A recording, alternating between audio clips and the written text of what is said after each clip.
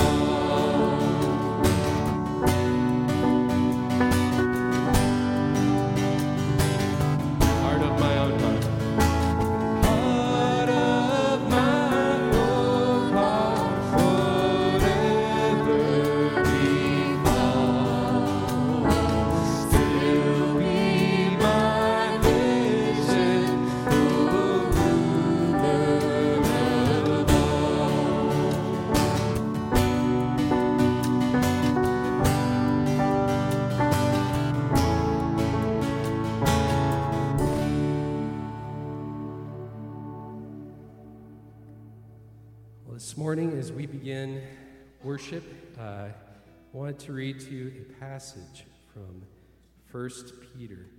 And Peter begins his book here with a beautiful description of the gospel, what we've been studying the last 4 weeks here. And then he follows it up with this instruction for us as believers. This is 1 Peter 1, starting in verse 13. Therefore, preparing your minds for action and being sober-minded, set your hope fully on the grace that will be brought to you at the revelation of Jesus Christ. As obedient children, do not be conformed to the passions of your former ignorance, but as he who called you is holy, you also be holy in all your conduct, since it is written, "You shall be holy, for I am holy." And if you call on him as Father who judges impartially according to each one's deeds, conduct yourselves with fear throughout the time of your exile, knowing that you were ransomed from the futile ways. I lost my spot. You were ransomed from the futile ways inherited from your forefathers, not with perishable things such as silver or gold, but with the precious blood of Christ, like that of a lamb without blemish or spot. He was foreknown before the foundation of the world, but was made manifest in the last times for your sake, of you, who through him are believers in God, who raised him from the dead and gave him glory, so that your faith and hope are in God. Let's continue singing.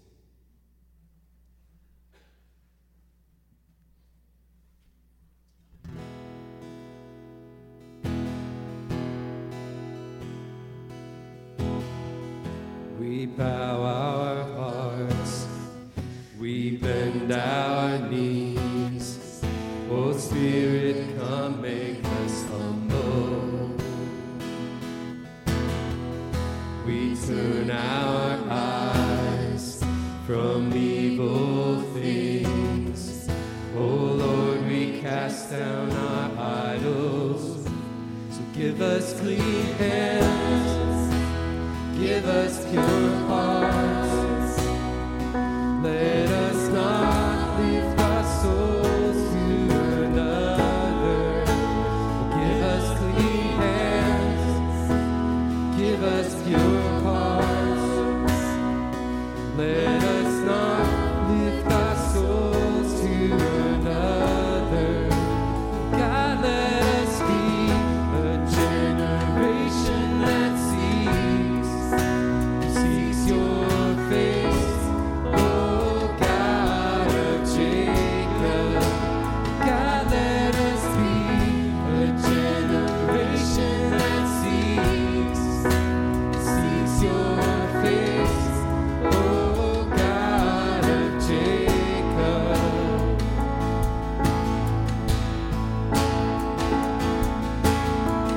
We bow our hearts, we bend our knees. Oh Spirit, come make us humble. We turn our eyes from evil things. Oh Lord, we cast down our idols. Give us clean hands, give us pure hearts. Let us not lift our souls to another. Give us clean hands, oh God. Give us pure hearts.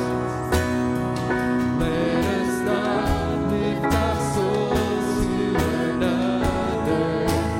God, let us be a generation that seeks your face, oh God of Jacob. God, let us be a generation that seeks your face, oh God of Jacob. Oh God of Jacob.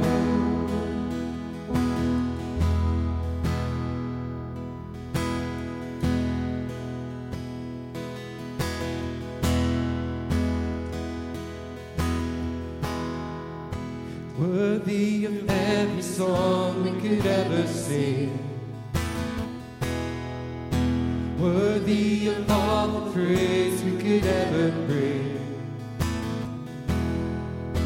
worthy of every breath we could ever breathe. We live for you, we live for you.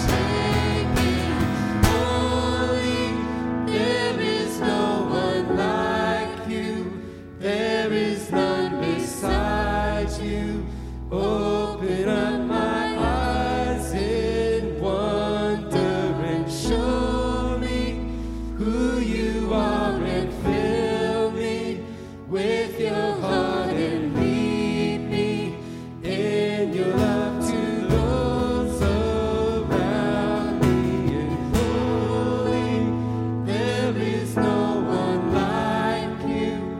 There is none beside you. Open up my eyes in wonder and show me who you are and fill me with your heart and lead me in your love to those around me.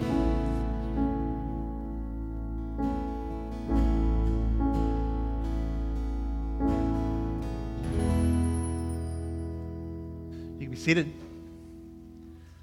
Well, good morning, everyone.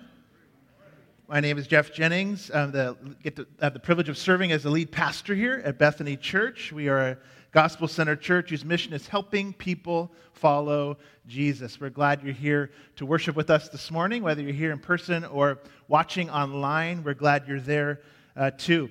Well, many of you probably saw our video we sent out this week, and our elders' decision to have everyone continue to wear masks. It was not a fun decision to make this week.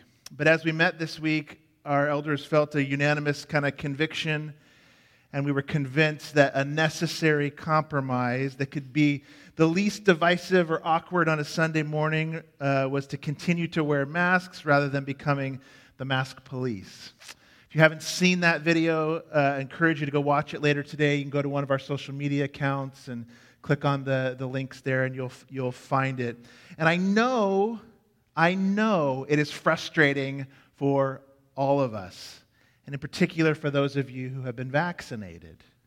But I want to thank you this morning, everybody in this room, for your graciousness, for your patience, and I want to encourage you to not let us as a church give the mask mandate or Governor Brown any more influence over us than just wearing the mask. What I mean by that is, don't let it get us down in heart today too.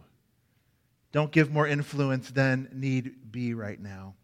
As we obey, as we follow you, you're not actually obeying and submitting to Governor Brown. I don't believe that. You're obeying God right now, as the elders of this church have asked to continue to keep going. So don't let your joy be stolen this morning, even in that frustration. Jesus reigns. He's on the throne in heaven. He is coming back. So don't let a little piece of fabric get between Jesus and your heart this morning, okay? Let's all do it together. Well, I want to just welcome you, especially if you're new this morning. We got something called a Next Step card. It looks like this. If you're new, we'd love for you to fill one of these out and bring it out to the gathering place, which is out there. We have a welcome center out there. You can bring it out. It gets us some information about you, and we'll give you exchange it for a Bethany Church water bottle out there. It'll be our gift to you today for being here with us. We're glad you're here this morning. Well, let's continue in a time of worship, just quieting ourselves, kind of taking a breath, coming out of the busyness, whatever the hectic week has been like for you. It was a hectic week for me. I'm sure yours is pretty similar. And let's just pause and thank the Lord that we are here, we are together. It doesn't feel like we wanted to yet, but we are here in this room together to worship as a local body. So let's bow and pray. Lord, there is nothing better than to gather with your people and praise your name.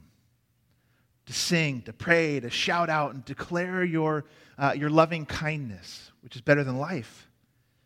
Your faithfulness to us. It's your heart's desire this morning that we set aside this day, this time to worship you together. And so we ask you to be pleased with our obedience. Be pleased with our submission to your requests, Lord. This morning as we gather, we declare to you, you are great. You are mighty. You, Jesus, sit on the throne of heaven and rule the earth from there, one day to return to reunite a new heaven and new earth. As all formal things will pass away. So let us live this morning, I ask you, Spirit, with eternity in our minds. Let us fight against eternity amnesia. or gospel amnesia this morning, remembering that your mercy is new every morning. And as we hear and listen to and remember the merciful gospel of Jesus this morning, may we be sanctified. As Paul said in Romans, I appeal to you, therefore, brothers, that's in light of all the gospel truths, by the mercies of God, to present your bodies as a living sacrifice, holy and acceptable to God, which is your spiritual worship. Lord, as we talk sanctification today, as we talk real life obedience and growth, may you do it in real time. Transform us today. Change us today. Let no one leave this place without some kind of growth or transformation, we ask in the name of our holy God. Lord, bless our tithes and offerings today as we finish up this fiscal year. Bless that what has been given to further the message and the mission of Bethany Church, and may we be on this street corner until the day you return, and taking the message out from this corner to Canby in the world. In Christ's name we pray, amen. Well, a couple things to bring to your attention this morning, like we usually do. You'll see them in your worship folder or on the screen behind me. What do we got? Oh, church bus pickup. We heard about this last week. We have a bus that we love to take out to Hope Village, Ratcliffe, other places to pick up those who are unable to get here, in particular those that are in wheelchairs, as our bus has a lift. We're looking for 4 volunteers. We're asking for one Sunday a month and just a 1-year commitment. We're not saying the next 5 years, 10 years, or till Jesus returns. We're asking for one Sunday a month for a year. So if you're willing to get trained, you don't need a special license. Be like driving probably like a 15-passenger van. We ask you to fill out a Next Step card today, turn it in the boxes, offering boxes in the back wall, or call the church office. Summer camps are back. Yeah, that's a big deal. We did not go last year. They weren't really even having them last year. Maybe 2 summers, actually. I don't even know. I'm losing track of years and time now. Maybe you are too. But they're on this summer. Kids camp will be July 19th to 23rd. We have a great discounted price this year because of great funds and giving that you, Bethany Church, have done to scholarship partially every child. So you can sign up online by going to that website there. You see it in your worship folder. You can type it in later today and sign up for that. Hope you, that's for kindergarten, 3rd through 6th grade, I believe.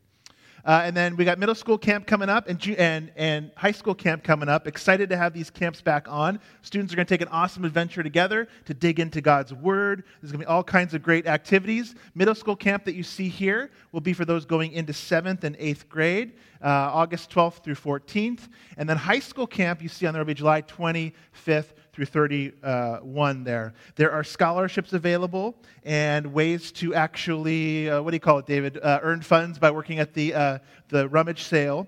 So we don't want anybody to miss out this year. We want every youth to go. So parents, please sign up. They're going to be great trips, great adventures. If you have any questions about these camps or scholarship opportunities, talk to Pastor David. He's back there at the soundboard today.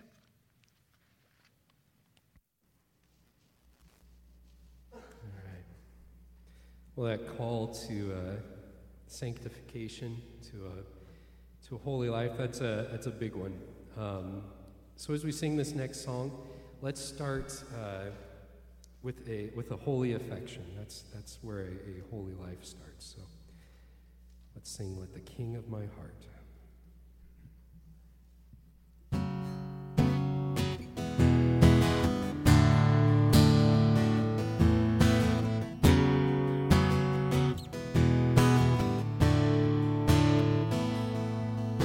The King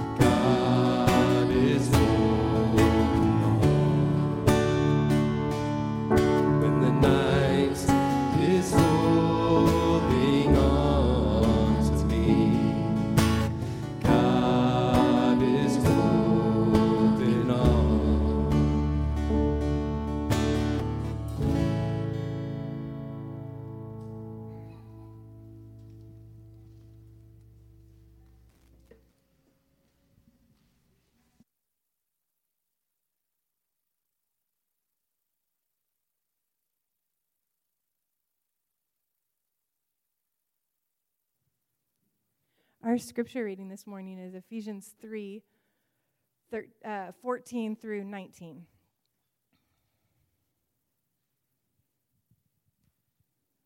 Ephesians 3, 14 through 19.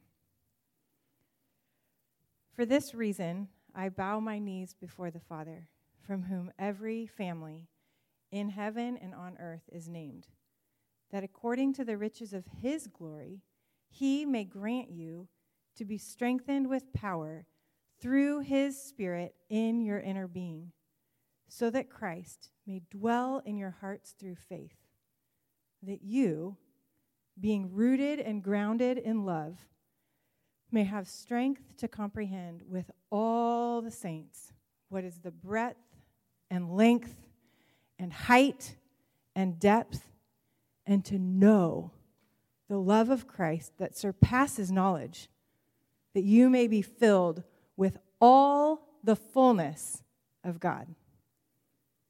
This is the word of the Lord.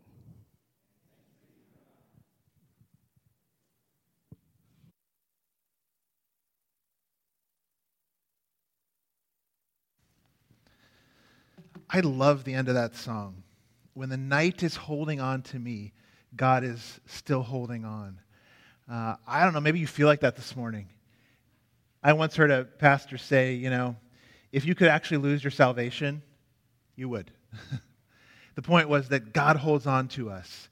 He is faithful even when we are not. He is faithful even when we're in the midst of what we'd call a dark night of the soul. Maybe you feel like your grip is barely holding on to him today. We just sung that song. Believe that in your heart. When the night's got a grip on me, he's got me. I love the end of that song. I love when we sing it. Well, we get to talk about the gospel today and how it impacts our heart and life. We've been working through our series called The Gospel It's Even More Than You Hoped by working through those 4 chapters. Do you remember them? Those 4 chapters of the gospel story. We've completed the process now of weaving those 4 chapters together. First, we were down on the ground view, the street view, by looking at God and man and Christ in response. And we've weaved that together with the 10,000 high up in the air view of creation, fall, redemption, and restoration. And as we've completed these 4 chapters, I really hope you have felt encouraged or challenged to see your individual life, your own individual gospel story, as part of something bigger, a larger story of God working in creation to unite all things in Jesus. Maybe this verse has taken on a new meaning for you in this series. Ephesians 1:10, his purpose in Christ is this, a plan for the fullness of time, end of time, to unite all things in him, things in heaven and things on earth. That's the reuniting of heaven and earth with a new heaven and a new earth, a real physical place where we will live with real physical, glorified, resurrected bodies, and Jesus will reign forever there. But as we wait for that day, what's supposed to be happening to us in the mundane, day-to-day grind of life and work and grocery shopping and parenting and filling up the car with gas and all the mundane things that occupy like 99% of your day, right? Pretty much repetitive things you've done. What's life supposed to look like? What's supposed to be happening to us? This morning I want to walk around a bit on that street level as we ask the question, how are we sanctified is the word. How are we sanctified? That word sanctified is to ask how we change day to day, how we grow day to day, hopefully in more obedience to be like Jesus in our earthly, daily, mundane lives. Because that's where real holiness and growth takes place. As I said, 90% of your life, 99% of your life is that mundane. You only make maybe, 4 or 5 really big decisions in your life. So most of your sanctification and your holiness is not lived out in that place. It's lived where? On the street level, isn't it? The day-to-day making breakfast and brushing teeth and disciplining kids and all this stuff that goes with life.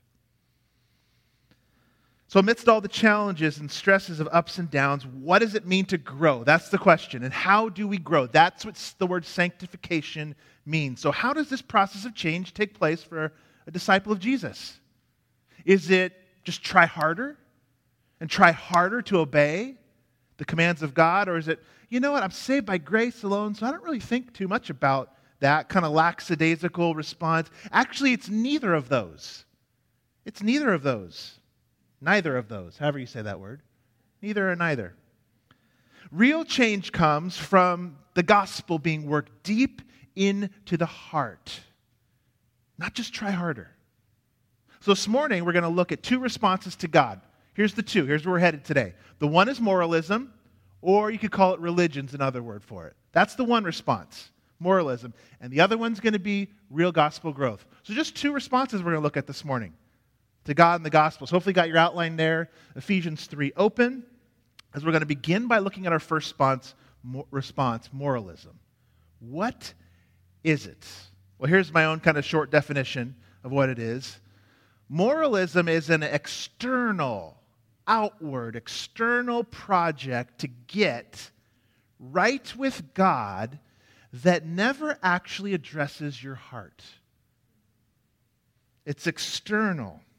We got to unpack this morning. We're going to spend a bit of time on this first point because I think the gospel doesn't make sense to you unless you first understand what moralism is. Sanctification doesn't even make sense because I'm not saying this morning we don't want to actually grow in obedience and holiness. No.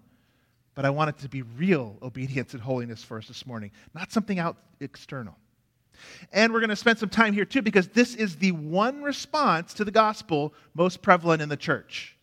The other would be like irreligion, immorality, go live your life, find your own meaning, which is actually another form of moralism and legalism, but that's for another day. But we're going to talk about moralism because that's most prevalent in churches all around the world.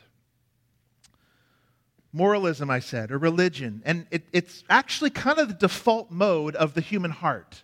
Default meaning that's how you wake up in the day, most of us. Kind of this moralistic kind of understanding of life and God and religion and Christianity. Moralism or religion. It's the idea that good works come from a place that's trying to self-justify the individual or put God in debt to the individual. Well, I'll do this or I'll expect this from you, God, if I live this way. Or actually even to keep God at bay. I'm good enough. I've got my life together. I don't really need to think about a Savior or think about a need for a Savior. I mean, look at Ephesians 3, our passage for today, with even just a really precursory look at it. In this passage where Paul prays for the Ephesians, it's clear to see that as he prays for them, it's important to see this too. These are Christians he's praying for, that he's praying for something to happen internally, inside of you. Let's give it a little precursory look. He's praying for a spiritual strength and a growth and a spiritual life that springs from the center. Here's a few verses. Verse 16, may you be strengthened with power through His Spirit in your inner being, your insides. Verse 17 says, so that Christ may dwell in your heart. Another internal word there. In verse 17 as well, and faith that is internal, this faith that's inside of you, will have roots and be grounded, kind of internal grounding, deep language in love. Verse 18 and 19, so that internally you may experience, as Anna read, not just know something with knowledge, but experience something, truly know. What was it in the passage? Did you see it? Jesus' love. His love for you. Humanity. And so you'll be filled with God's fullness inside, internally, so that from the inside out, you live for God. That's why we chose this passage this morning. I mean, a quick summary of that passage speaks so much of our inner life, our heart. and the internal experience of God, not just a head knowledge, but experiencing Him in a fullness that's so much richer than just knowledge.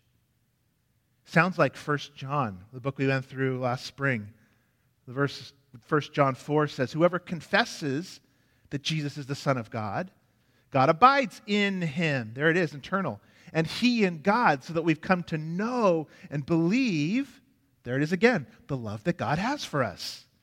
God is love, and whoever abides in love abides in God, and God abides in him. There it is. It's said in a different way. This idea of internal work of God, to bring the love of God to a real, full experience in us, and us in God, and his love internally abiding and transforming us from the inside out. But moralism is something external. Moralism, as we said in our first point, is that external project or effort to be good on the outside with ever even addressing the Christ dwelling in our heart. The roots of Ephesians 3. The grounding of your heart and soul. Where is it? The internal experience of abiding, 1 John, or knowing something really deep inside. There's a big difference.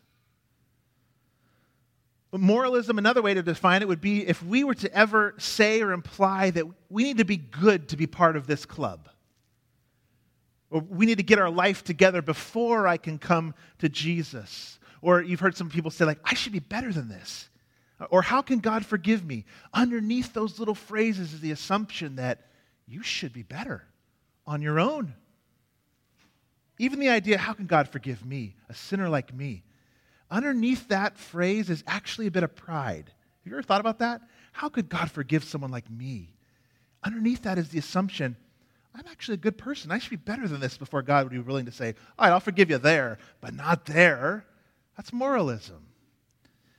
Or if our gospel sounds at all like this, you must believe and live right to be saved, that is moralism.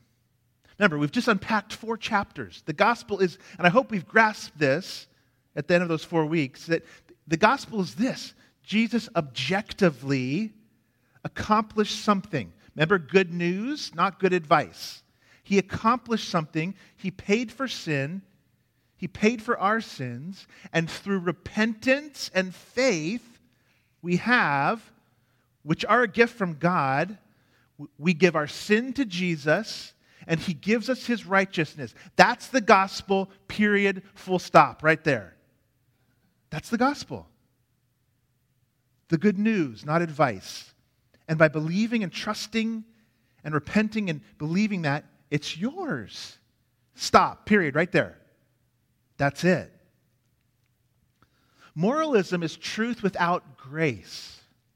It's behavior modification without heart examination or change. Take a look at the handout in your worship folder. Let me see if I think I've got mine here. Take a look at the half sheet in your worship folder. And if you're in a life group, you're going to use this at your life group, so hold on to this week. This was something from, I think we've actually had it out one other time, but something from Tim Keller, one of his books. And I want you to look at the top few of these, to look at the difference between religion and the gospel. Religion says this, I obey, therefore I'm accepted. Outward in, isn't it? The gospel says, I'm accepted, internal, therefore I obey. That's a big difference. We'll look at motivation, the second line there. Motivation to obey in religion or moralism is based on fear and insecurity. When it's coming from the gospel, sanctification is based on grateful joy, gratitude, an overflow. 1 John, be full, or Ephesians 3, be full of the love of God. Here's the third one. Religion or morality says obey in order to get things from God. It's a transactional relationship. I do this for you. You do this for me. The gospel says I obey just because I get God and have God and delight in God and looking like him. It's totally different. And you can look at the rest of those later today or in your life group when you gather. But our first response in the church when we hear this is always kind of a quick mental assent. Yes, all right, I get that. Totally get it. Why are we even talking about this today? We know we're saved by grace alone, through faith alone. I'm not a moralist. I mean, that's those people. That's them. Jesus makes it really clear that this is a real issue for all people. Not just non-Christians, not just those trying to live apart from God, everyone. One of the places is the Sermon on the Mount. Let's use that as just a quick example today. Now, most Christians, even included in this, when they read the Sermon on the Mount and they hear Jesus say, here's some of those phrases from that most famous sermon of all time, you've heard it said, don't murder. But I say, don't get angry even. Well, you've heard it said, don't commit adultery, but I say, don't even lust. Whoa, what's this guy? Where's he going with this? Another one. Well, you've heard it said, love your neighbor, but I say even love your enemy. All right, so we hear that sermon, and as Jesus' hearers did that day, and they say, you know what? Okay, I've been trying hard. He's talking to me. I don't want to commit adultery. I want to love. I love my neighbor. But okay, so maybe I just got to try a little harder. Is what Jesus is saying. You're in first gear. Kick it up to fifth gear if you want to be a disciple. All right, so I'll try a little harder. I'll be better, Jesus. I hear your words. I will be better. But then you get to the end of the sermon, and Jesus says this: not everyone who says to me, Lord, Lord, will enter the kingdom of heaven, but the one who does the will of my Father who is in heaven. On that day, many will say to me, Lord, Lord, did we not prophesy in your name and cast out demons in your name and do many mighty works in your name? And then I will declare from them, I never knew you. Depart from me, you workers of lawlessness. Wow. Do you see what he's saying there? He's not talking in this sermon to one group of people that's good and one group of people that just needs to try harder.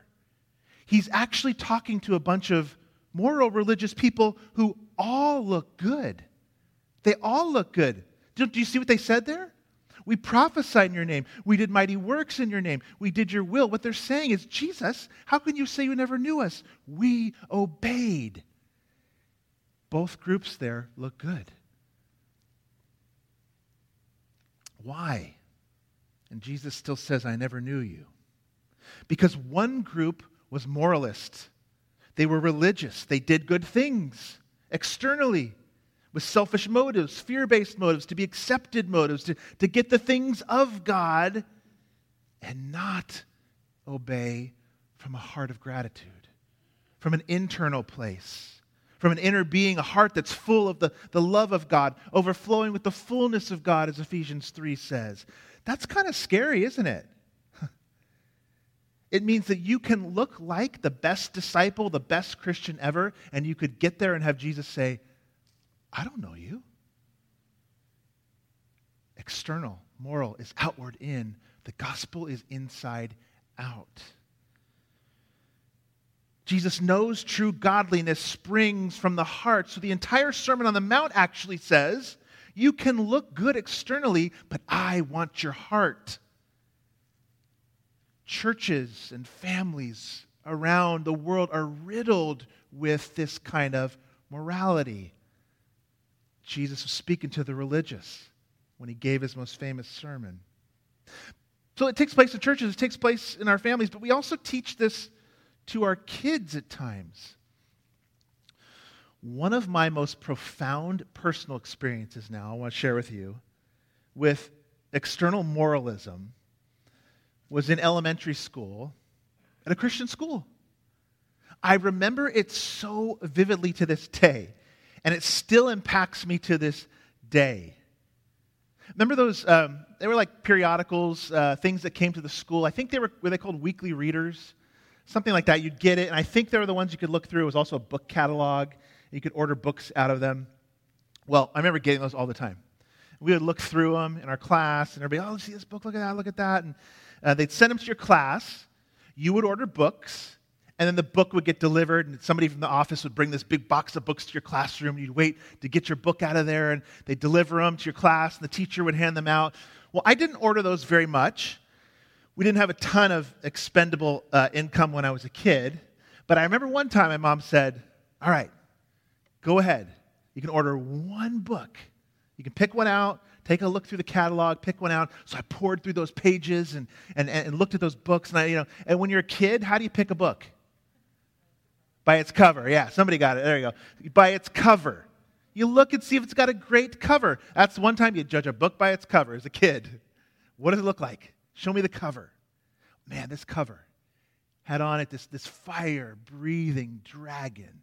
You could say he looked kind of evil, actually, but there was this warrior, this knight fighting him, and it looked exciting. It looked fun. I couldn't wait to get it, so I ordered it.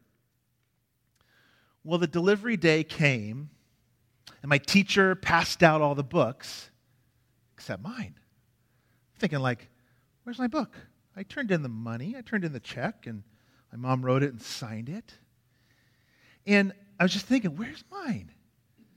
All of a sudden, my teacher, she calls me up to her desk and has my book there. I'm like, oh, okay, well, there it is. She's going to give it to me. And she holds it up, she looks at me, and she goes, this is evil, Jeff. This is evil. You shouldn't read this. Do you see the cover of it? And I'm like, yeah, it looks awesome.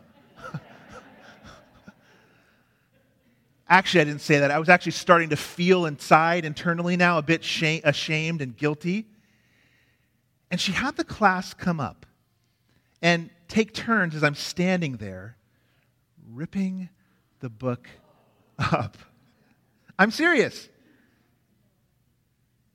How do you think some of the boys in my class did that? They looked at me like this. That was evil. That terror. But what was I taught in that moment? You should be good. This thing here is bad. Don't do bad things, or you'll be shamed in public. That's what I was taught in that moment. So replace bad behavior, tear it up, replace it with good behavior. The perfect, the moral, religious motivation, all external, all self-based, all self-preservation, self-image in that moment I was taught, not gospel change. What could that have looked like? Well, first of all, she wouldn't pull me up in front of the entire class. Talk about a show of moralism. Let's all do this together. She would have pulled me aside, and she would have said to me, hey, Jeff, I saw the book you got. It looks really exciting, but I want to talk to you about it. I'm not quite sure as I look at the cover, and it looks like a good and evil story, but I just want to be sure as we read it. Maybe she would have said, you know what, I'll get a copy too. Let's read it and talk about it. Or with my mom and dad, so gave them a heads up. And she could have said, you know what? This book looks like an amazing story. And if there's a lot of evil and good and evil in this, do you know something, Jeff? Jesus died so you'd be freed from the bondage of the evil one. Jesus died so you'd be freed from the power of the devil. And you know what? If we read this story together, we might see some good gospel themes in there like that. And I don't want you to be influenced as you read a story like this. I want you to see and know the true story of Jesus freeing you from evil. So let's read it together and see if that's in there. And if not, guess what? We'll be able to pick it out because we know the gospel true story. How do you think that would have impacted me as a kid differently than let's rip it up in front of everybody? Different? You better believe it. That's moralism versus the gospel. Ephesians 3 is concerned with your inner spiritual life and growth and love, and it clearly portrays God's grace by the power of the Spirit working inside you so you can sink your roots into that foundation. It's internal work of love that motivates the heart to obedience through gratitude and love. I was told, don't do bad stuff. Don't do bad stuff. You hear that and you're thinking, all right, but you're a kid. Surely as an adult, we've worked through this and we understand in the church moralism isn't in the church, or at least not me, but what does moralism in the church look like? Because Jesus was probably teaching to mostly adults in the Sermon on the Mount. There'd be kids there, but what does it look like in the church? Here's a few examples. When we're criticized, or in your life too, this doesn't have to be just the church, but in your life too, or marriage, or family, or friends, when we're criticized, we're not just disappointed, we're devastated and angry because I'm a good person. How dare you criticize me? Here's another one. We avoid hard conversations and phone calls when we know we need to reconcile. Out of fear for what might be exposed or what I might have to say or hear. Here's another one.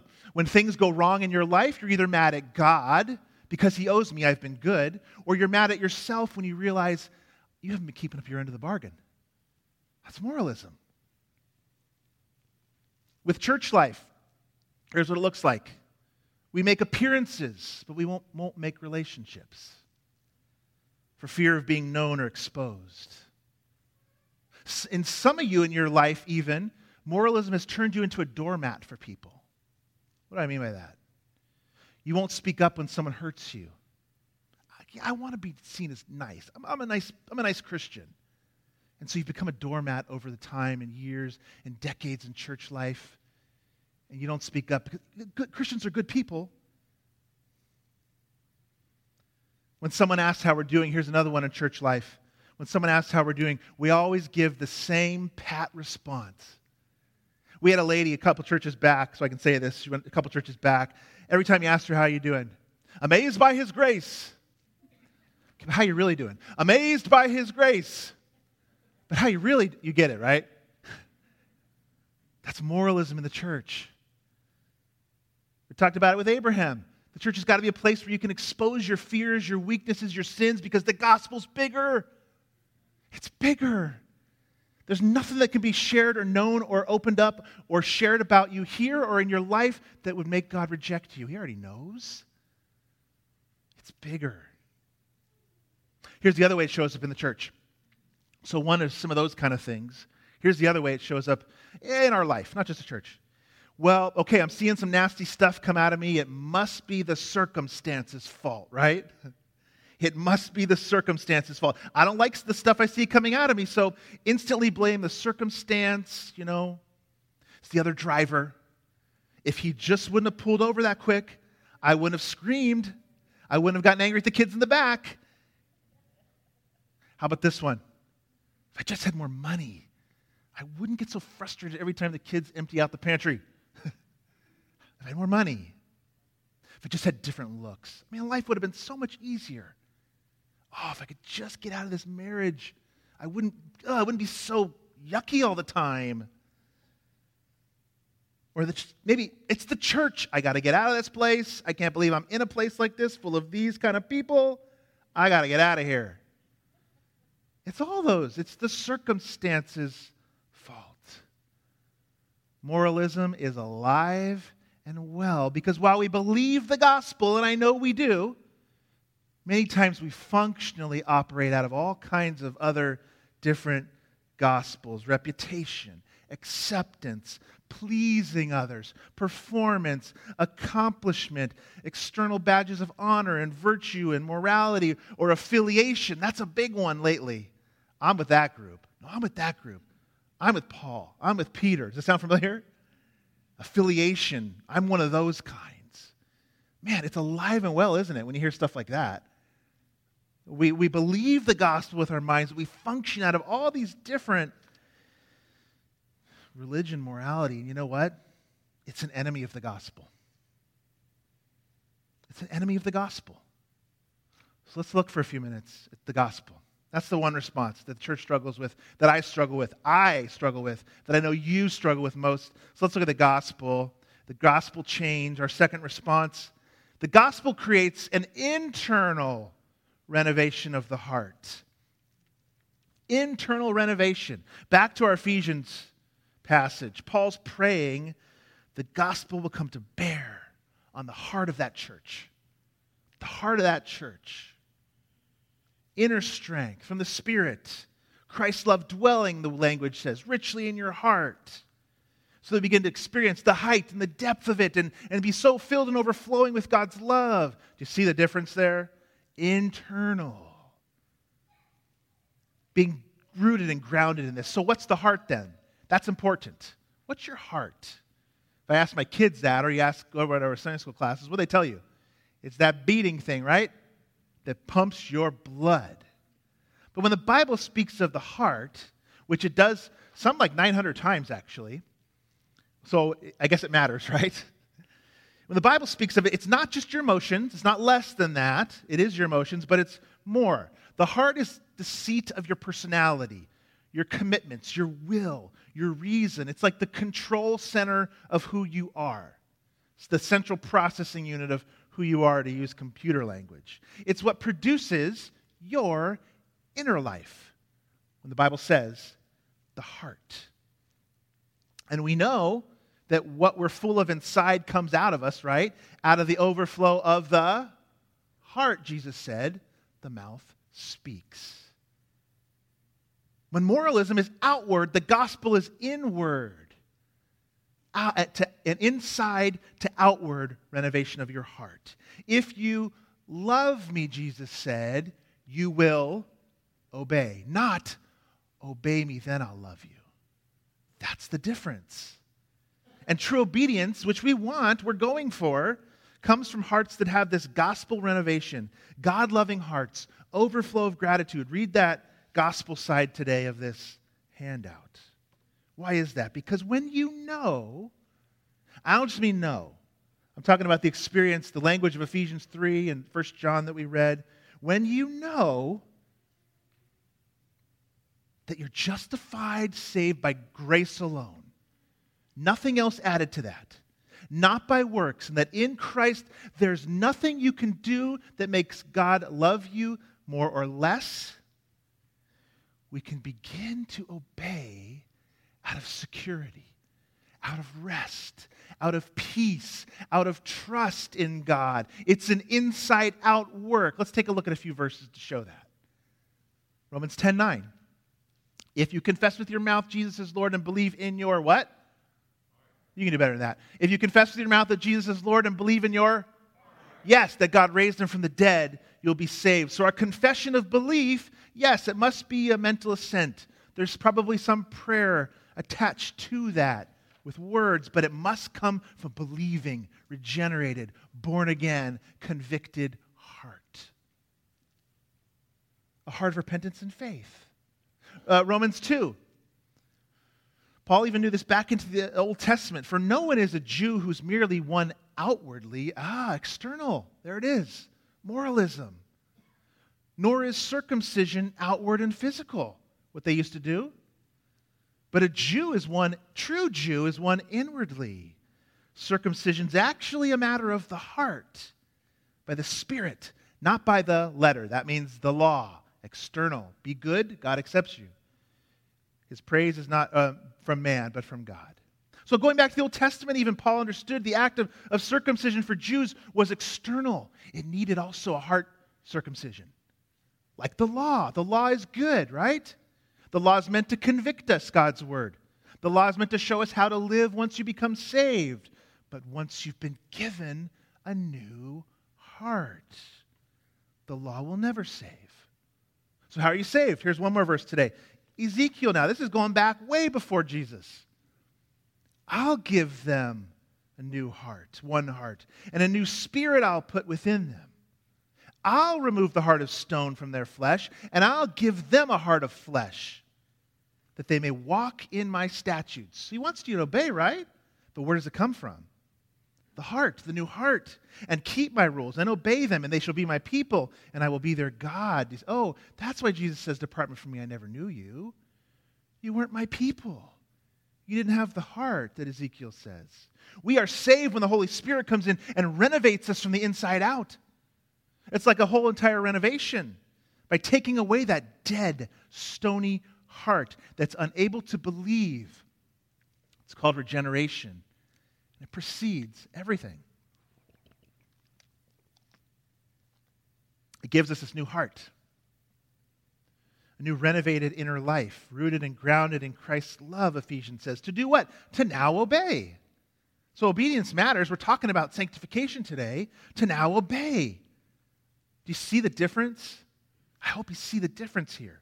Moralism is external, outward in. The gospel is internal, to external, outward. Roots of the tree, right? To the fruit of the tree. Another way to put it. So what are your roots in? Are your roots in Jesus this morning? Or man, maybe you're thinking, my roots have been in my performance for decades, and you're actually just this morning going, I think that's me. It's okay. It's never too late to repent and put your roots in Jesus. What are your roots in? Jesus or your performance? So let's talk about this internal renovation of the gospel that produces in us, and as it relates now to our sanctification. Let's talk about it for a moment. The gospel now, what does it produce? If it's happened to you, it produces an honest self-reflection and grace-fueled effort, we're going to call it. An honest self-reflection and grace-fueled effort. This is why we say here the gospel is not just the ABCs of Christianity, but the A to Z. Yes, it's for the conversion of non-believers, but it's for the Christians too. Paul in Ephesians 3 that we're looking at. This is important. In this passage, he's writing to Christians, not to non-Christians. He's writing to the church in Ephesus. This passage about Christians now, and yet he's telling them to be renewed in their heart, in their inner being, by the Spirit, with the love of Christ through faith. He's writing to real Christians to pray that the Ephesians would experience what they already believe to be true. The presence and love of Christ, because that's where real change comes from. But this is the problem for us. Most Christians don't live out of the gospel or their justification. That's that word being made right with God. That most Christians don't live out of their justification. They actually assess themselves according to their sanctification, how they're doing with God, rather than what's already been done by God for them. And so you base how you're doing with God and just on how your day-to-day life is going. Now, this isn't the only truth relating to sanctification today that we're about to unpack. It's not the only one. There's other truths that relate to sanctification, but I think it's one of primary importance. There's this amazing quote. It's a bit long. I'm going to read it to us because I think it's just fantastic. This man, Richard Lovelace, who wrote kind of a classic on spiritual growth, Dynamics of Spiritual Life. He talks about this idea that most Christians don't live out of their justification, meaning what God has already done for them. They live out of and they assess their life. Man, I missed my quiet time today. God must really be displeased with me. Oh man, I blew it with my temper again. I know God has totally turned his back on me. Or he's not going to answer my other prayer requests. He surely can't. Most Christians live out of their sanctification, not their justification. Here's a quote. It's 3 slides. It's kind of long, but I think it's worth it. He says, only a fraction of the present body of professing Christians are solidly appropriating, that means making it their own, the justifying work of Christ in their lives. Many have a theoretical commitment to this doctrine, head knowledge maybe, but in their day-to-day existence, they rely on their sanctification for their justification, drawing their assurance, in other words, of acceptance with God from their sincerity or their past experience of conversion or their recent religious performance or relative infrequency of their conscience willful obedience. Few Christians know enough to start each day with a thoroughgoing stand upon Luther. That's Martin Luther's platform. You are accepted. Looking outward in faith and claiming the holy, alien, and righteousness of Christ as the only ground of acceptance. Relaxing then in that quality of trust which will produce actually increasing sanctification as faith is active in love and gratitude. That's what Ephesians 3 is getting at. Final slide. Much that we have interpreted as a defect of sanctification, that means now a defect in your actual growth, in church people, is really an outgrowth of their loss of bearing with respect to justification. Christians who are no longer sure that God loves and accepts them in Jesus, apart from doing great, doing good, apart from their present spiritual achievements, are subconsciously radically insecure persons. Their insecurity shows itself in fierce pride, a fierce defensive assertion of their own righteousness, and a defensive criticism of others. In other words, we've got gospel amnesia.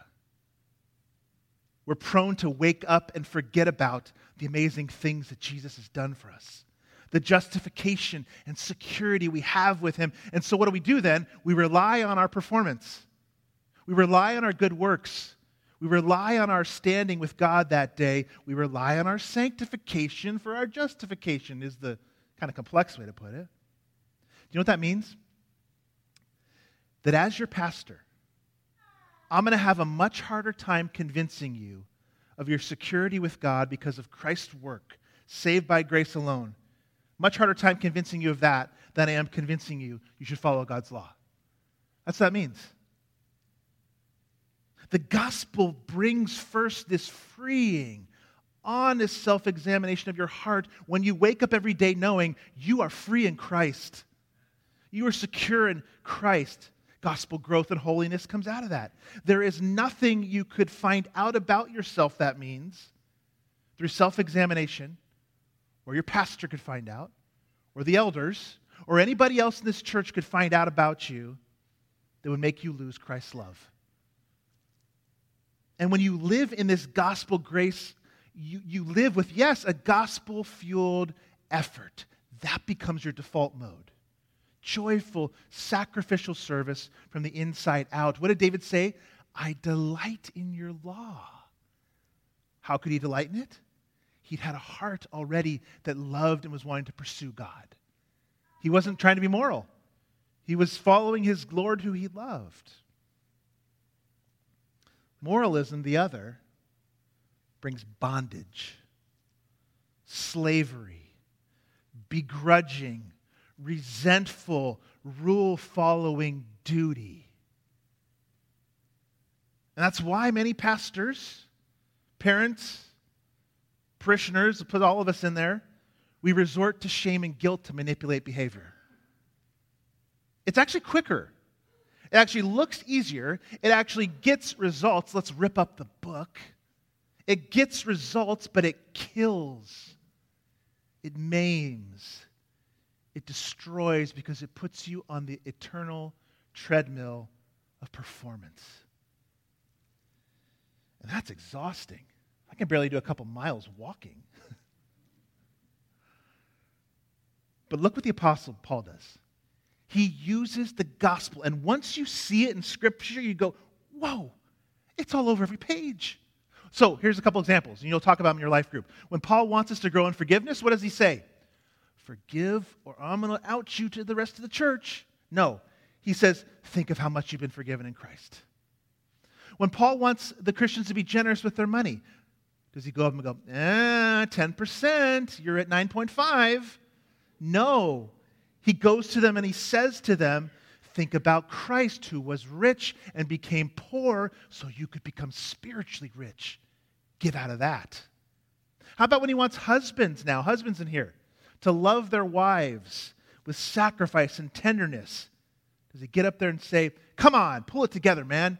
Pull yourself up by your bootstraps. No, he says, oh, think of Christ, the ultimate husband, who faithfully loved and gave himself up for his messed up bride by giving up his life. Do you see the difference?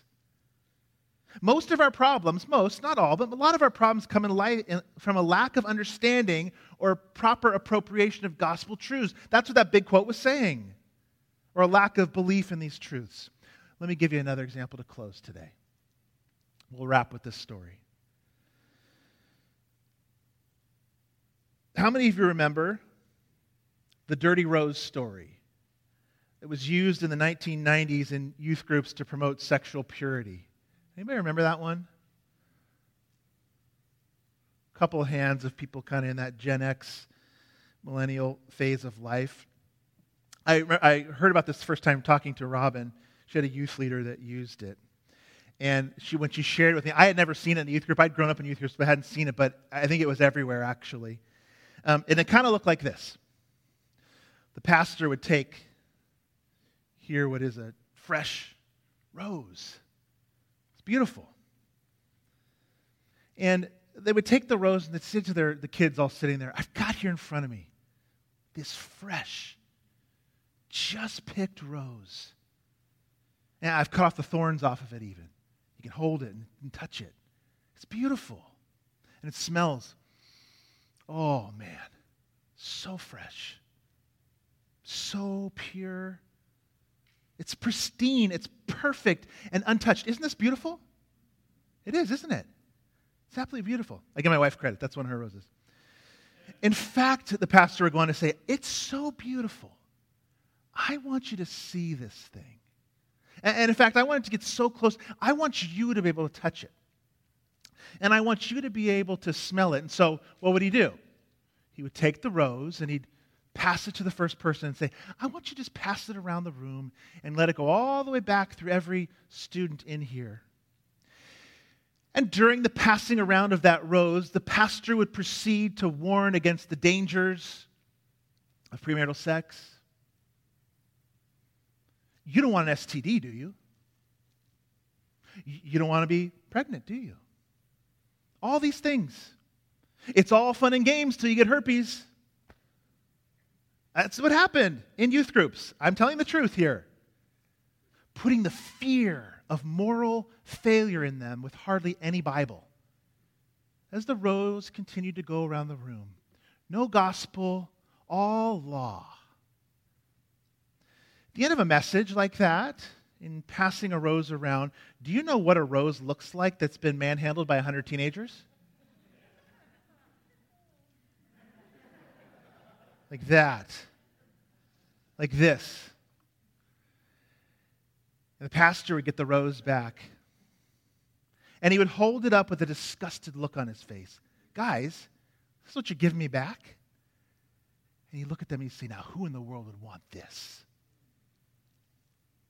Would you be proud of this? Would you want to share this with your future spouse, he would say? Is this a lovely rose? Don't be a dirty rose, he would say. Now, this example probably produced enough shame in some, enough guilt in some to keep them from premarital sex, but some. And it killed them too. I was reading in a book this week for preparation for this message. Matt Chandler's book called Explicit Gospel. We've got some left on the table out there. And I was already planning on using this example when I came to the section of one of the chapters called The Dirty Rose. It's like, oh, there it is. Now, in Matt's story, Matt Chandler, he told the story how he'd been evangelizing to a girl in college. She was a few years older than him. He was in his early 20s. She was in her late 20s. She already had a child and was working in a bar. He'd been evangelizing to her all over the place, just trying and praying and hoping, and then he finally got her to attend a youth conference for young adults. And he was excited. She's going to hear the gospel he went on and shared. She's going to hear about it. And the pastor brought up a pristine rose. And he brought it up there on the stage, and he proceeded to obviously do the thing that I just explained. He came up there and he brought it. But the whole time, Matt said in the story, he's praying, oh, Lord, use this example of the rose. Maybe Kim will hear the dirty rose story, and maybe this is how God will save her. He went on in his story to share that after the conference, all of a sudden, they walked back to the car, a few of his buddies and him and Kim, and she was kind of distant. She didn't say much in the car ride home. And over the next couple weeks, Matt went on to share that she started pulling away from him, actually. She wasn't talking to him as much, and soon she finally just stopped talking to him. And he thought, that's so strange. Lord, we took her to hear the gospel. A few weeks later, he got a phone call from Kim's mom. She had fallen out of a car driving 70 miles an hour. Don't know how, he doesn't share the details. But he found out she would live. She was in the hospital. She was in bad shape. She would live. I'm going to go see her, he thought. So he went to the hospital and he visited her in the hospital. And they're having this just kind of precursory, kind of surface conversation. And right in the middle of the conversation, she looked at him and asked, Matt, do you think I'm a dirty rose? What a heart-shattering moment. Absolutely shattering. You think it's by being good that God loves you? You think by being clean that Jesus will accept you? He went on to say the whole point of the story is Jesus wants the rose. He wants the dirty rose. He wants you. He died for the dirty rose. And by the way, that's all of us. That's the gospel. That's the good news of Jesus Christ. This is all of us. And he is putting pedals back on. He will make us into this. We come to him like this. But guess what? He's the one that wants that rose. Do you see the difference between moralism and the gospel? That's the gospel. And to use that story, that he wants the rose, will produce radical gratitude, faithfulness, and obedience 1,000 times over this kind of example. You don't want to be this, do you? It's slower, yes. It's harder, yes. It takes longer, yes. It doesn't produce results overnight. But guess what? That's the gospel that saves. It's the gospel that saves. The other kind kills, maims, destroys. Moralism, it kills, it divides us. Only the gospel's got the power to save and transform us from the inside out. Let's be about the gospel, even in our growth and change. Let's pray.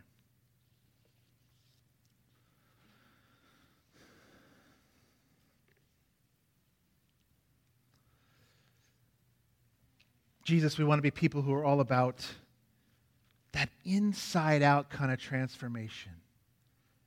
That heart work, Lord, that only the Spirit can do.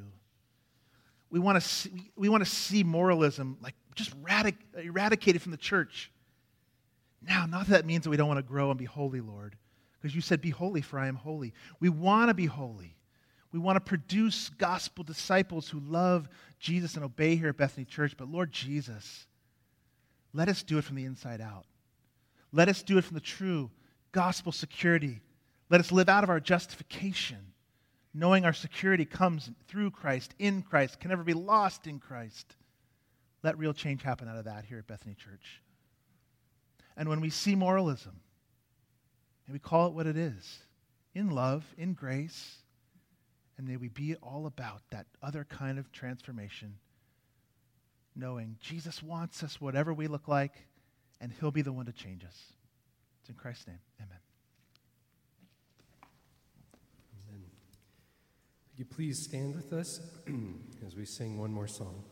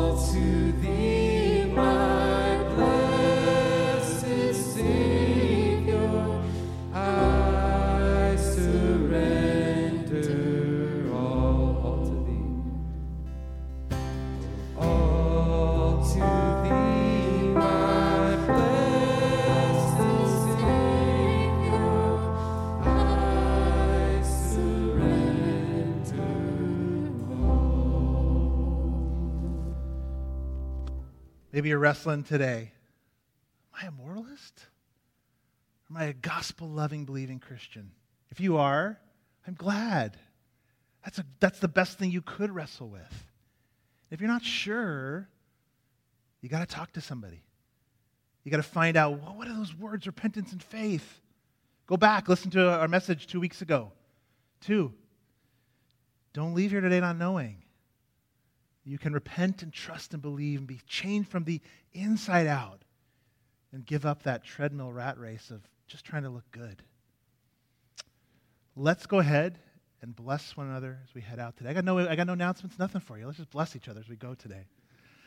Now to him who is able to keep you from stumbling and to present you blameless before the presence of his glory with great joy. To the only God our Savior, through Jesus Christ our Lord, be glory, majesty, dominion, and authority before all time and now and forever. Amen. Have a blessed Sunday. Those of you in here, those of you watching online, have a great week. We'll see you back soon. Say hi to somebody that's been away for a while. I see some new faces today.